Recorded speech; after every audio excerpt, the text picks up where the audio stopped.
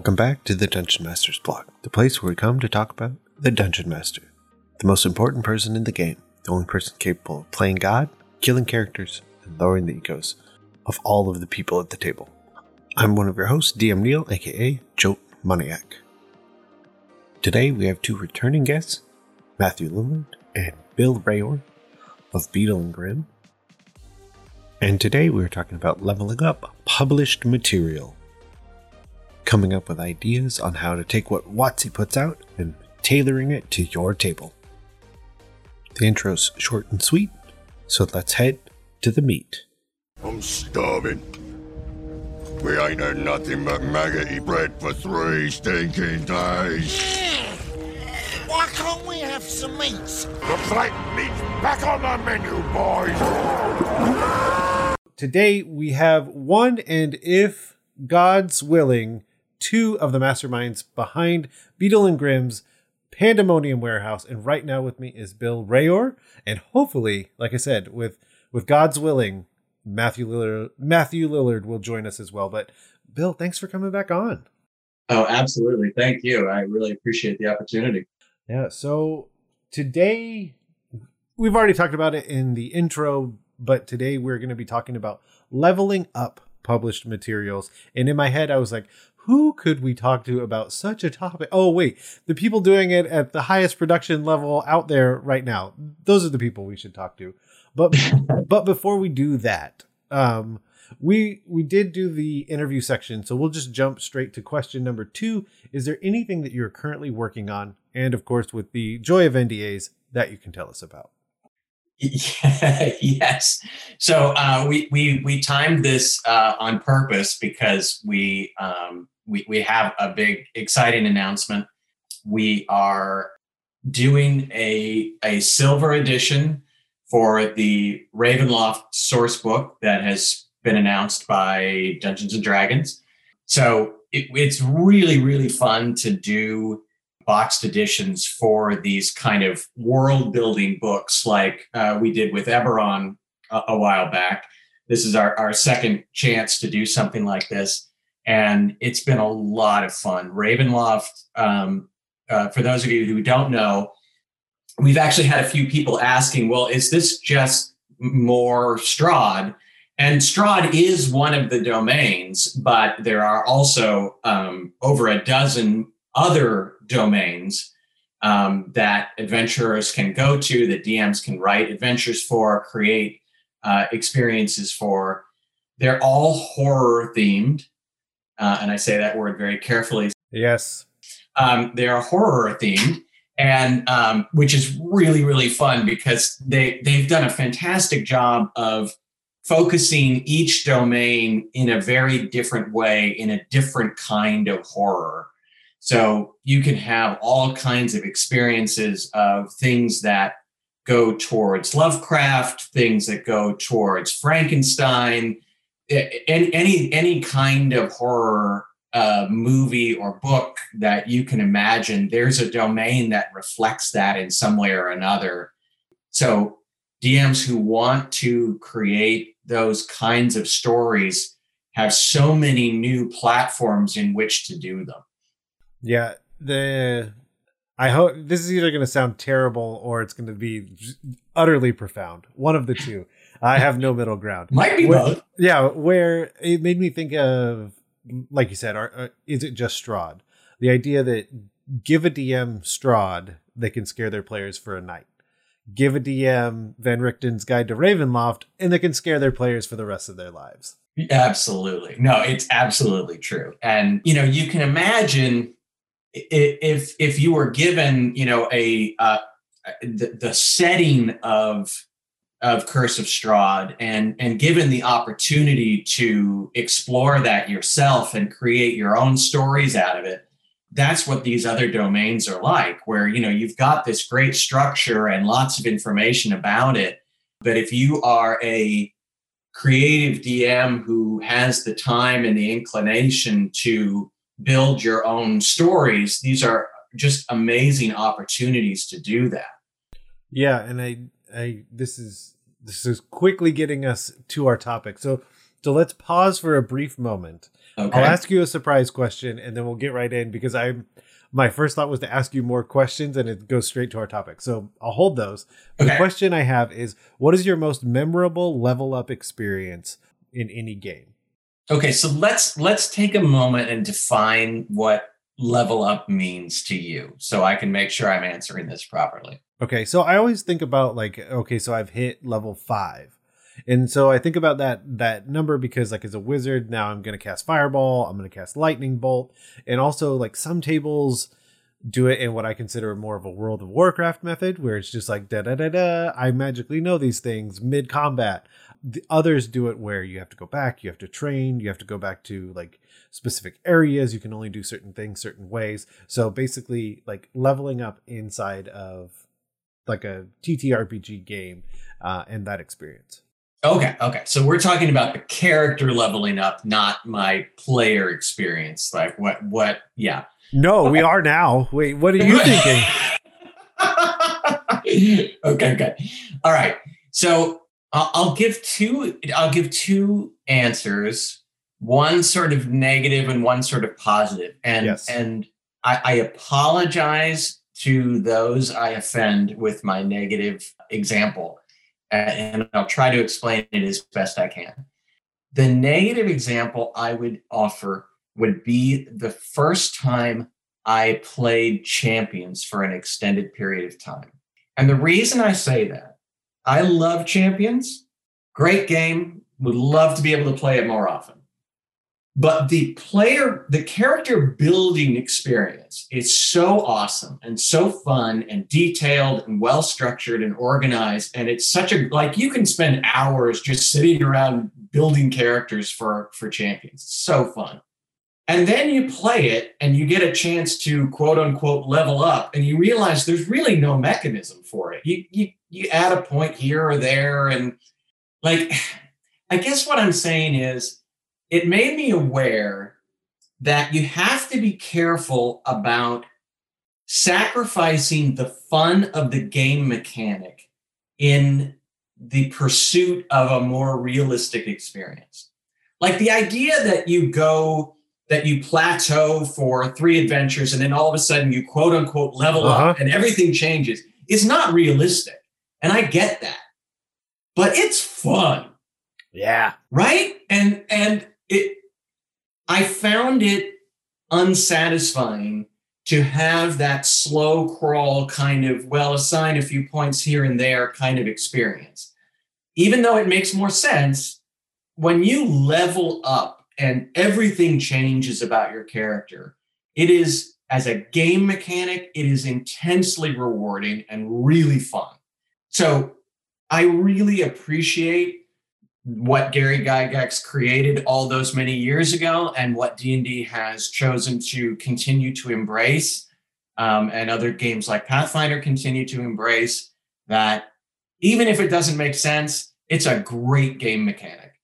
Oh yeah, that is one of the things where I couldn't agree more, because the thought of okay, so we've gone into, let's just say Undermountain for the sake of ease, mm-hmm. and we're just trucking through, in air quote, of course, heavy air quote. I don't have big enough fingers, but right. Reality of the game, it's been a week. I was could have died to a rat a week ago, and now I'm fighting gods. Conceptually, no. Right. No, simply no. So yes, I totally get that feeling. And I've also experienced other games where that character creation process is so rich, so amazing, that unfortunately it robbed Peter to pay Paul, mm-hmm. as it were. And then the game experience is oh, yeah, I guess I'll just make more characters though. Yeah, right. I mean, wouldn't it be great to have a superhero game where you start off as basically just, at most you're Hawkeye, you're basically a person with 1 or 2 cool skills. And then 10 levels later, you get to be Superman? Why do all the superhero game mechanics want you to start basically as Superman already? It just doesn't give you much room to go. Yeah. Even though it's really fun. This really makes it okay. So I do another podcast about a show called Young Justice. Okay. And so what they do is between seasons, there will be a time skip. So like Robin started as Robin at the age of, in the very first season of the show, he was probably like around 12, 13. Mm-hmm. And now he's in his mid 20s as like full blown Nightwing. Like Okay. So like that's what I'm thinking. Okay, Yeah. we're built. So cut all the other stuff we said. We're building a superhero game now. And let's get started with that. Okay. And, by the end of the podcast, we'll have put that thing together. Yes. Okay. But before then, we should jump back into basically the idea that we had come up with. Yeah. Okay. So hold on. Sorry. I did promise a positive answer to that. Yes. So let me just give that super quick. And it's sort of a generalization. But when we were playing the very long form campaign of Age of Worms, which some people will know from Dragon Magazine and is always been one of our favorite adventures ever. The thing that I loved about leveling up Age of Worms is that very early on in that adventure, you know that it's leading towards something incredibly massive and powerful. Like you know that at the beginning you are pawns in something that's going to be extremely large. So as you get further in that campaign, when you do start to level up into the 10th, 11th level kind of stuff, and you start to become somebody substantial, you really feel the meaning of it, because that's when you start to feel like, oh, we actually could be the people who face down this terror that is building up. And that was an exciting and empowering adventure to do that in, because you had known for so long what you were going to need to be in order to complete this thing. So that's memorable to me. Yeah, that I know one of the ones we've hinted at, like, and this would probably be quite a few episodes ago, the idea of introducing that level of threat and it being known to players early on. Yeah. Like exactly what you're saying. Like off in the distance, I can see a Tarrasque and it's ravaging the world. And are we the group to stop it? Right. But right now I've just got my pitchfork and I can't do much. Right. Yeah. Okay. So yes, once again, leveling up published material, because you're probably going to buy it. You're probably going to hear about it. You might have it digitally, you might have it physically, but the stuff that WotC puts out is, this is just a fact. It is a neutral fact. It is neither positive nor negative. It is meant to, the way that they write things are to be applicable to as many people as possible. Correct. Those published materials aren't written for your table. Correct. They can't be. To be successful, they absolutely cannot be written in that way. And so, like, that's the conversation that we're having, because it's also this weird nebulous thing that I feel about homebrew, is that everything's homebrew because you have to, because you're the only person that knows your table. So everything's homebrew in my mind. That's actually a really great way to think about it. I think you're right. And I think that's especially true these days. You know, we talk a lot about how back in the Gary Gygax days, you know, most of the adventures were very linear. You know, it was, you walk down a hallway, the hallway branches left and right, which way do you go? And that was, you know, pretty much your decision-making process. The adventures, I think WotC is really striving these days to make them more and more sort of sandbox experiences. You know, you think back to like Waterdeep Dragon Heist, and, you know, you could play through that thing a dozen times and have completely different paths towards that goal, and actually completely different goals depending on what you're doing. And so, yeah, you're absolutely right. Every experience with Waterdeep was essentially a homebrew campaign on some level or another, because between what the DM contributes and what the players contribute and what just happens to happen, or how the dice roll, you know, it really profoundly changes. Yeah. So I have personal experience with both with the Beetle and Grimm Eberron box and the Beetle and Grimm box for Ghost of Saltmarsh. Okay. So those have been in hand, on table, over Zoom, all those things. So I've seen how you've approached adding material, and it's from both perspectives of adding things to an adventure that existed and adding things to not so much an adventure that existed. Like with Eberron, there is that starter piece, but like that's very small. So figuring out how to leverage that book and put it into a campaign has been really nice, because I could just read through all the extra stuff you guys did and then figure out how to like flesh out a campaign. So I've already figured out. So yeah, so it's that conversation. So I guess how do you approach that from even a design perspective? Because I think it works really well at every table, looking at what's in the material and then, like you said, pulling out more from it. Okay. Yeah, that's a really interesting question. I mean, our sort of guiding principle has always been empowering the DM. And that means a lot of different things. But one of the things it means is preparing them for when things go off the rails, for when things go in a direction they weren't expecting.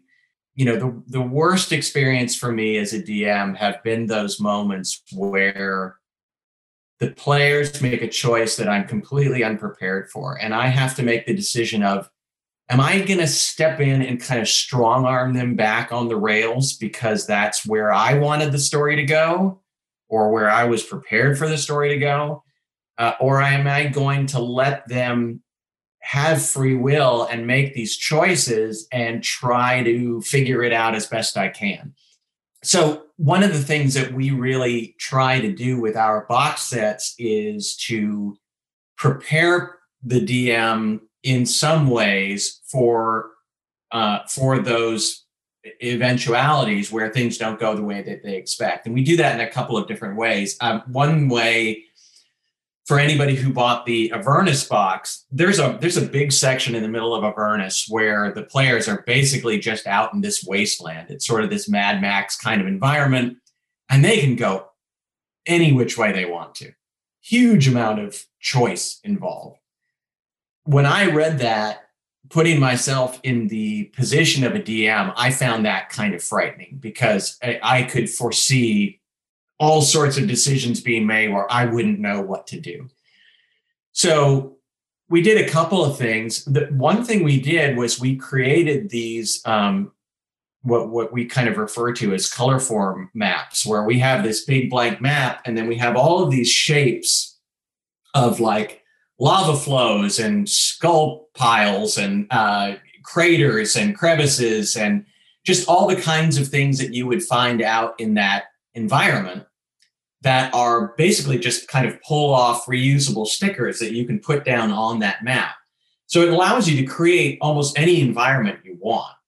So if you have players who are just wandering off in this wasteland and you just need to create a random wandering monster encounter, or they're trying to do something where you need a map for it, it's very easy to improvise any kind of map you want and throw down, and you can do it numerous times and come up with very different things each time.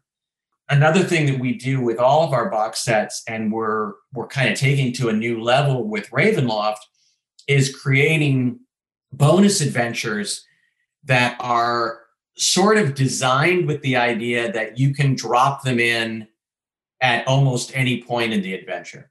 So they're not really anchored to a specific part, so that you can, as a DM, if the players are hitting a dead end, or you need to kind of redirect them in a certain way, or it's just been a long time since they've gotten a chance to fight anything, and you're like, these guys are getting a little antsy to use swords, let's just throw something out there. It gives you the freedom to kind of introduce those encounters almost anywhere you want. And so people have found those to be very helpful in terms of just managing those kinds of experiences. I am one of those people. So, okay.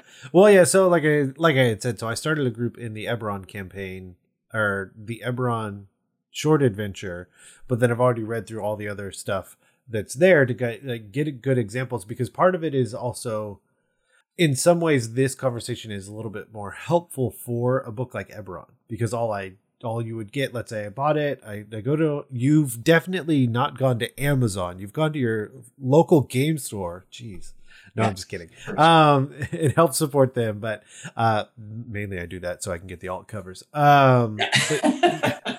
You say you've read through it, but then it's hard sometimes to be like, okay, so I have this wealth of knowledge, or what now? Mm-hmm. Like, how am I introducing this to my players? How am I hooking them in? How am I getting them to go further in this campaign? So I've already seen that short adventure and started to tie together, like, okay, so I have these other adventures that are written by these people that I know have invested literal time, money, and effort into creating it. So then how am I hooking those in further?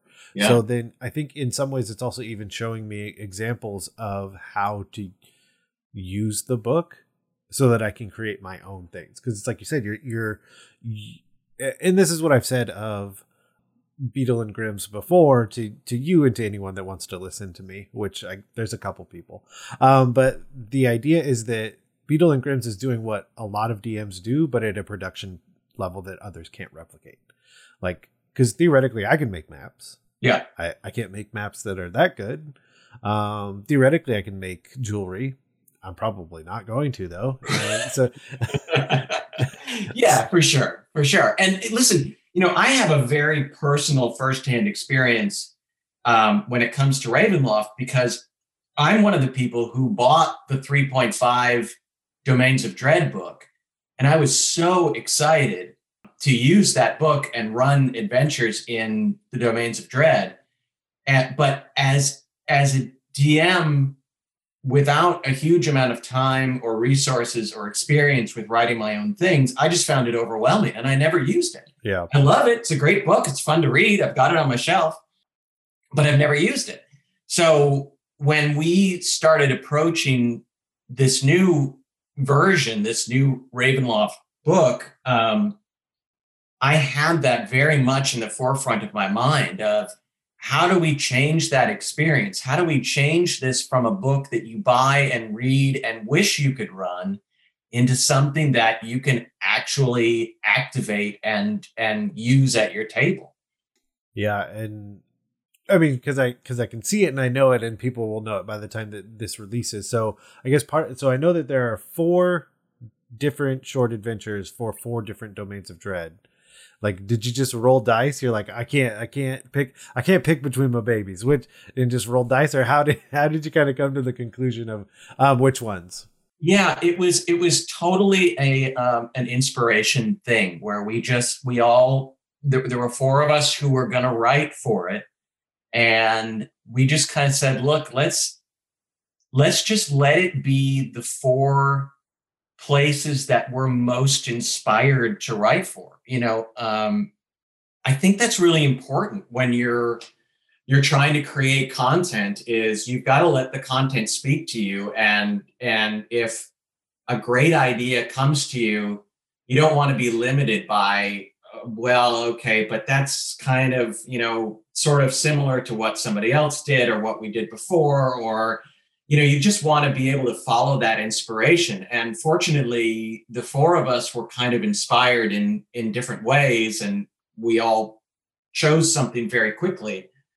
And we ended up with 4 things that are super, super different. The one that my brother Charlie is writing is, I can't give too many details, but it's very Lovecraftian and just out there. Like, it is crazy. And it's crazy fun because it's something that I've never seen before in a D&D campaign, which is exactly what you want out of this box and this domain in this book, because it's giving you the opportunity to do some really crazy stuff. Yeah, and I think that's the biggest thing. I mean, surprise, you hit the nail on the head. Whether it's at Beadle and Grimm's or at your own table, you need to just write into what's already speaking to you. Yeah. Because one of the other ways to do it. So this is what I added to Saltmarsh. So in the campaign, basically they're going down river. They're going to fight Thousand Teeth, which is like this ancient crocodile that has way more legendary actions than they were expecting. They did not appreciate that, but they rolled a random encounter. And with everything that's going on in the campaign, so I have a mini that is this giant undead crab. Like literally, like the top piece comes off because you paint the inside, and it, like you can see through the top, and you see skeletons and treasure and stuff inside of it. Oh, that's fantastic. So the random thing that I rolled was 2 cultists. I was like, well, it's about to be 2 cultists summoning forth this thing, and those cultists are actually going to be the Sahuagin, which is leading more towards how the adventure plays out. So also I got to put this super awesome mini on the table. Right. So even like finding the inspiration there, because like I had that mini and I've never brought it to the table before, but I knew I wanted to, and seeing how that folds in and adding it that way, leveling up the experience through Absolutely. That's great. Yeah. Listen, anybody who's listening, if you have a giant undead crab mini somewhere in your collection, bring it out. I don't care what adventure you're running. Just bring that sucker out, put it on the table, and let them fight it. That's just not fair to keep that to yourself. And then of course they're like, so there's loot inside, isn't there? I'm like, oh well, of course there is. But then the nice thing is also even taking. So what I did was take the skeletal. Well, I guess my players are going to figure this out. So I took the skeletal juggernaut. Like, there's not giant undead crab stats hanging around somewhere, but also already in that adventure was the skeletal juggernaut, where it has the avalanche of bone, where basically it just falls apart onto the player and then like reassembles itself. Mm-hmm. So then there you go. That's what this did. So awesome. So one of the interesting things that I did also want to bring up was, can you think of cons for trying to do this sort of thing, like investing this time, this effort into leveling up and planning this out, but like, can you think of any cons for doing that sort of thing? And more of the, I guess not even really the cons, but more of things to be aware of when you're approaching this kind of thing. I can think of a few. Okay, like give me one so I can get my head in that space. So one of the biggest things, and we've talked about it before, is that there is certainly a method by which I could have put this undead crab onto the table and it been anything but appropriate, like forcing it. And then, oh, well, here we go.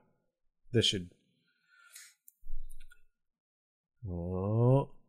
by the power of the internet. I think, we should just end the adventure right as he joins. Yes. Okay. Hang up. We're hanging up. No, I'm just kidding. Yeah. Hey, what's up, guys? Hello. Hey, buddy. Sorry, that was supposed to be way faster, and the way the world works, it was way longer. So I apologize. You're good. Welcome, sir. We're already recording. We're already knee deep in it. Oh, good. I can't wait. How can I catch up? Okay. Can I tell you all the deep, dark secrets about myself? No. Okay. So we had already talked. I'm just going to hit you cold with a surprise question. So, done. What is your favorite, or not? I'll rephrase it. What is your most memorable level up experience in role playing games? Jeez. I'm not really sure. I'm not that smart. I don't have a good memory for that sort of thing. I will say this, that I played the character Beetle for years, and Beetle was obsessed with magic. He was a thief. He was a rogue obsessed with magic. So I leveled up. I multi-classed as a wizard. And I think that's my memory. But it's not really a good story, but that's my story. That's pretty good stuff. I mean, I remember that too, that when you get to that point where you make a decision to multi-class, or like in 3rd edition, when you would choose like a prestige class. Yeah.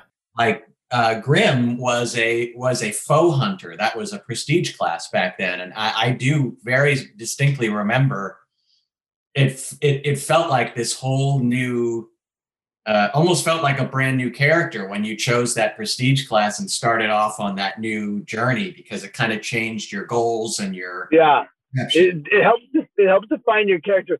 I also think it's super interesting in that, the I don't know, the way when you choose to multi-class, you're losing, so it feels like you're losing so much, because you're like, you see ahead of like how great it could be So I do think there's like this big choice to multi-class that I think that's the only time I've ever done it. I mean, I normally just like go whole hog in whatever class I'm playing. But yeah, it's funny. Well, there we go. So I guess now how do we're jumping backwards back into the conversation we were having. So basically it was what we've talked about thus far is leveling up the published material, because WotC writes things in a way that can meet most people where they are. It's not written for your table, because you, the DM, are the person that's going to write the things that are happening at your table for your table. So the topic we were kind of approaching was like, what are some of the cons of investing all of that time? And one of the things that I had mentioned that I know comes up with a lot of DMs that we've interacted with over the years is that there's this feeling of, I guess the only way I can describe it is sadness of, I've invested all this time, all this effort in this thing, and they inevitably zag, and I was dead set that they were going to zig. And so I think that's one of the biggest cons to be aware of, because I don't think it's ever actually a con. I mean, that's my personal.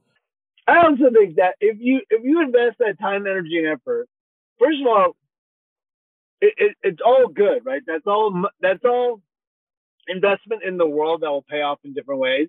And then any good DM worth their salt will find a way to bring people back, not in a railroad kind of way, but an authentic, organic way to bring that up, the next level, the next town over. I mean, or the next adventure. Like anytime you're spending time creating, you will find a way to use it. I firmly believe that. Yeah, I will say the one sort of quote unquote con that I was thinking about was sort of in that you do have to be careful about it becoming your story rather than their story. So you do have to have the ability to set your own needs and your own ego aside. Yes, I invested all this time and maybe I like story A better than story B, but when I'm there at the table, I do have to open myself up to the reality that it's my job to lay the world out. It's the player's job to tell the story. And sometimes that's going to lead them in directions that you may not have been hoping for. And that's always been my challenge. As a longtime writer, I think my inclination as a DM was to tell a story. And it's taken me some time to adjust that way of thinking, that's not really what I'm doing. That's not my job. I think that's a good point. I do think that we're talking about cons. Sorry, I tried to make the con into a no. Well, and I hate the word con, because in a lot of ways it's almost caution more than con, because it is like, just be aware of these things. Yeah, it's a risk. You're going to be so bummed out when this happened. No, it's just. Yeah, I hate to be a company man, because obviously this is the business that we're in, but that's really the only big risk that I can think of off the top of my head that people should be aware of when they get into this sort of thing. Yeah, because like my example previously, for context, Matt, for you, I have it'll be too hard to see. But I have a giant undead crab miniature, and I was playing through Ghost of Saltmarsh, Silver Edition, of course, and I wanted to see this at the table. I mean, maybe somebody had to roll a death save. It's all good. And then okay, so total tangent. I'm really good at being a hype person. So I had the death save die, which is a giant metal dice that they have to roll. Sure. Also, I was like, when do you do a death save? And I look down, I literally stand up at the table and turn around and have one of my players read the death save rules, because I have the original death save shirt on at that time. Of course. But the idea that so they roll a random encounter. I saw that it was going to be 2 cultists, and that was what was in my head. Like cultists, like classic. I've looked it up in the Dungeon Master's Guide, basically, or Monster Manual. Skulls, robes, dagger. And one of the players happens to mention, is it a Sahuagin? because that's where the campaign is starting to lead.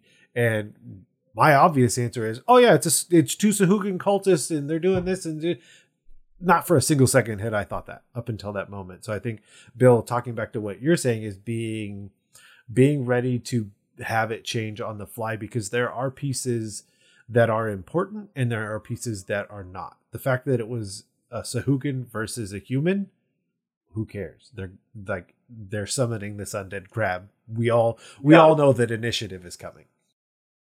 That's right. Yeah. I mean, always chase the cool. If one option presents itself that's cooler than the one you had thought of the night before, go for it. Well, not only that, but I think that's how you make it fun. I mean, I do think that we serve the story as DMs and we serve the people around the table, but it's only fun if it's fun for you. And if you're just running what you've already decided, you're cutting off half of the joy. Like, there's no exploration, there's no discovery. Like, if you're dead set on every adventure, it's not fun for them and it's not fun for you. It's like in improv, in acting, there's a rule, yes and. But you can't, in any sort of storytelling mode, neg somebody's instincts or neg somebody's suggestions. And I think that's super true with D&D. I think that's why, that's what makes it fun, is that it's a group story, it's a group game, and that's what can continue it for years and years. I'm trying to think of like the other times that I've air quote leveled it up. And I guess that's a conversation is, can you think of another time that you've added something to a campaign that wasn't already there? So like some just personal anecdotes of when you've leveled those things up.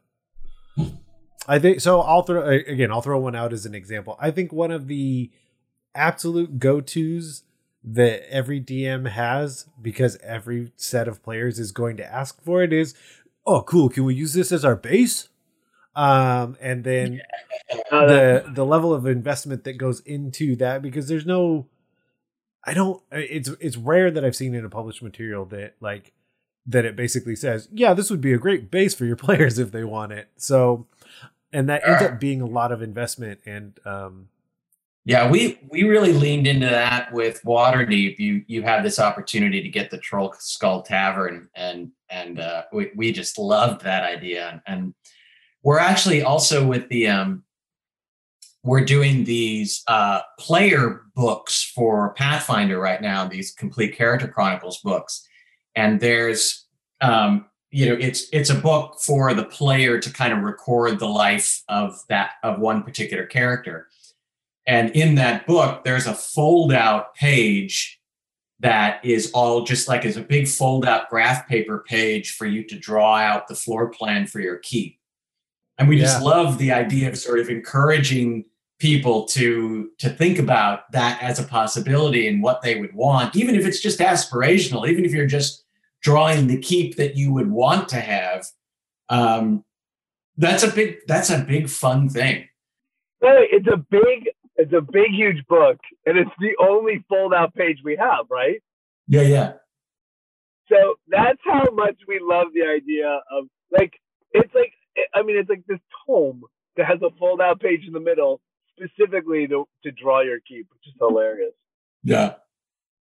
We did one of the things we did in our sort of our epic campaign where Bill played Grim and I played Beetle, is that we actually went out and bought and built a tavern called the Giant's Bane. And I still have the grid paper drawing of it with the rudimentary. Remember, on a computer program, I took rudimentary shapes and different colors. It's like old school Photoshop or something with circle, triangle, square. Exactly, it's exactly what it is. And where's the potion of healing hidden? And here's my +2 battle axe under the bar, and it's so funny. But I love that. I mean, I love the idea of spending time, energy, and effort into creating. Look, the more we give our players the opportunity to invest energy into the story, the better the story is going to be. So giving them a keep, even if it's a basement hovel, or it's a castle, like that kind of energy that they'll put into making it their own will pay off tenfold. Yeah, I can see, and I know I have it somewhere, but I can literally see in my mind the tavern sign that I drew, because I stereotypically, or just typically rather, play dwarves all the time and always did. I branched out eventually, but I always go back. And there was a bar, and I can, like I said, I can literally see it in my mind. It was called Shorty's, because it was also the name of a local bar. And I was a dwarf, and I owned a bar, so it all came together. And I painstakingly drew out exactly what the sign to Shorty's looked like. Oh, that's funny. That's awesome. You know, one thing that comes to mind that we haven't gotten an opportunity to explore as much as I'd like is music and ambiance sounds. We did do the Sirenscape thing with Avernus, and they are amazing. They do amazing work. I love that stuff. But I just remember like John breaking out the Conan the Barbarian soundtrack CD, at when we would enter a big battle, and as it's not fantastic stuff, but it does make a difference. And just adding those kinds of little elements, it's fun. It's exciting to players when somebody breaks something like that out and helps keep everybody focused. Yeah, I love Sirenscape. I'd love to do some more music stuff with our boxes. We got to keep looking at that. Definitely. The other good place to look is that a while ago, and I mean, I can definitely look it up, but there was an Eberron soundtrack. And then the funniest thing about that soundtrack, all of the audio that you hear for the Dragon Talk is pulled directly from that Eberron soundtrack. And so like their intro theme and like their bumpers and stuff. That's funny. It's all pulled from that, because I was using the gold edition of Eberron, and I was doing it over Zoom. So I was like, oh, I'll get some music. And I was like, oh man, there's this Eberron soundtrack. So I put it up, and I was all, and like all the neurons connected in my brain. I'm like, wait a minute, this is just the feet. Yeah, hey, wait a minute. I'm like, oh, I guess you have no copyright issues if you're just using it in house. Yeah. I think that's Sirenscape, though. Am I crazy? I actually think Sirenscape did that soundtrack. That I don't know. I would have to use my Google Foo to figure it out. Because when we first went up there, Bill, to pitch, remember that they were in the process of recording like orc sounds for Sirenscape. Like they were doing like an in-house sort of recording session. Yep. Remember that. But yeah, I don't know. Okay, so we're getting closer on time. So often I will say that we often put out a homework section. It's the only fun homework a person will probably get, of things to go do and experience through media or other ways to kind of focus back in on this topic at hand. Everybody's homework this week is to make their players fight a giant undead crab. You heard it here. I'll take some really good photos of the one that I have, and you can just show those to your players as you brutally murder them. So I was just gonna say, to shamelessly plug both of you, you should definitely just check out what Beetle and Grimm's does, because that's what I did. So thank you very much. Yeah, please do everybody check out our new Ravenloft box. Pre-sales start on the 19th. So by the time you hear this, it will be up and available. And in the first week, I think, is it a week, Matt? Yeah, it's a week. The first week, we are giving free Ravenloft t-shirts to anybody who pre-orders the Ravenloft box. So go take a look at that. It's a very cool t-shirt. I don't have mine yet. I'm not sure why that is, but I'm sure I'll have it soon. I just felt like the immediate answer was, Bill, you know what you did. You know why you don't have it. Well, and the other thing, of course, is to go check out some of the other stuff that they have, be it the new stuff, be it the old stuff, because people stumbling into Dungeons and Dragons, or running a campaign and like always thinking in the back of their mind is, I would want to run Eberron. Then you can still go backwards to, and quote, the dim and distant past, and find other things there at Beetle and Grimm's. To check out. Yeah, we do have lots of boxes. We used to, our company is built on 1,000 boxes of platinum editions, and we've changed that. So we have lots of silvers, legendary straw editions back up. So lots of good stuff's happening. Yep. The other thing I would always suggest is like dig around for either articles or people on YouTube, or just kind of see what's trending in the DM's Guild area. Try and find something that's a little cheaper to dig in and see how someone's doing these things at a higher production level than most DMs are going to do at their table, but seeing how other people are inspired by that published material to like get those mental muscles going, so that when that comes out, and Bill, like you mentioned, when your players inevitably do this thing, or they're all in on building shorties and making that the pinnacle of the campaign, that you're more prepared for who will come try and take that over, or who wants to come make that be a franchise, or who knows what your game will possibly turn into. But yeah, there's also a lot of great streaming games right now. I mean, Black Site started with D. Dave. Jason Azevedo over at Realm Smith runs a great game. Obviously, Critical Role is a huge player in the space. Yeah, I was thinking about that the other day when we were playing with Band of Badgers, who's a lot of fun. When we were growing up, I was the only DM I knew other than my brother. I learned kind of from him, and he kind of figured it out.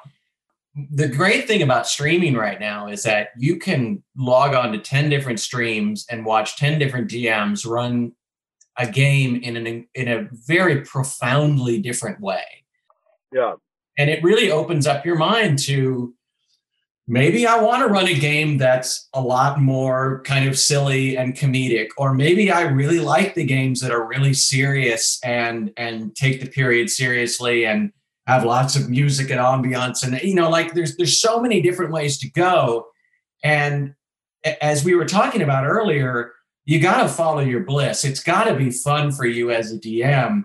So find the way that speaks to you, that is going to encourage you to take it to a next level, invest the time, invest the energy, invest your own excitement. And that excitement will be contagious. Your players will be more excited about following you on that journey when they see how excited you are. Yeah, I totally agree with that. Yeah, as is often, I feel like it's maybe less as D&D hits more of a mainstream.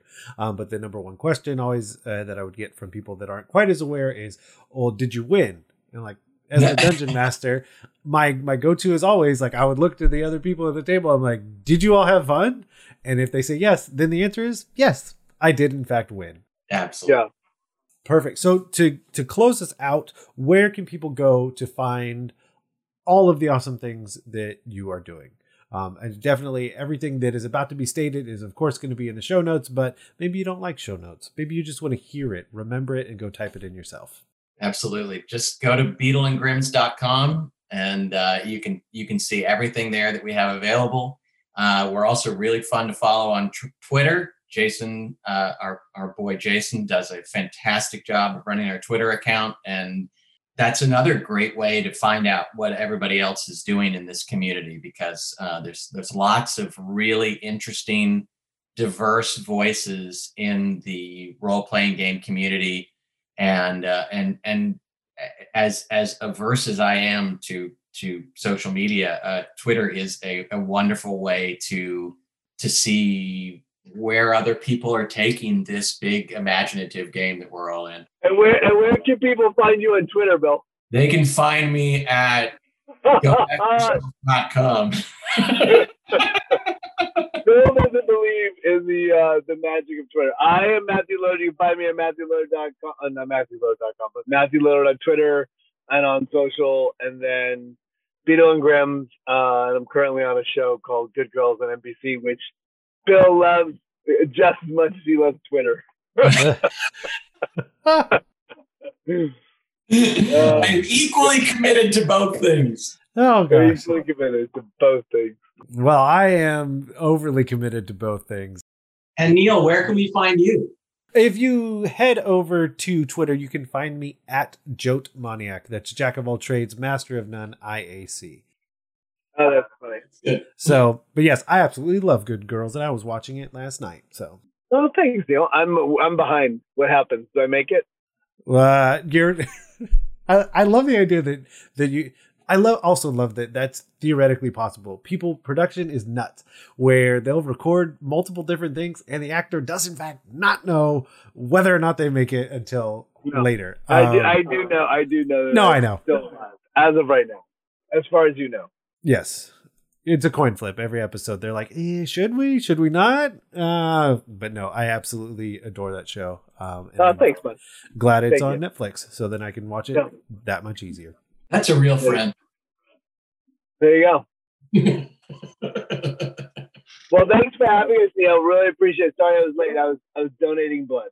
Perfect. Thank you. And we will definitely have to have you both back on. Yes, please. Awesome.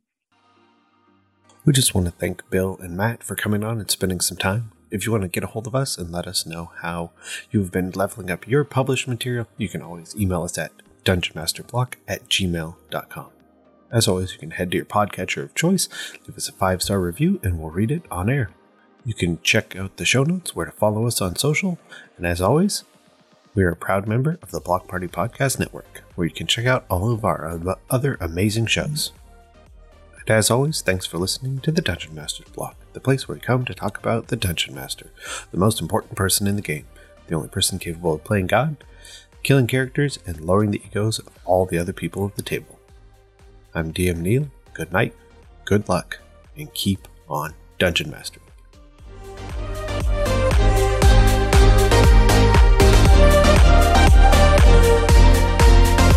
Goodbye.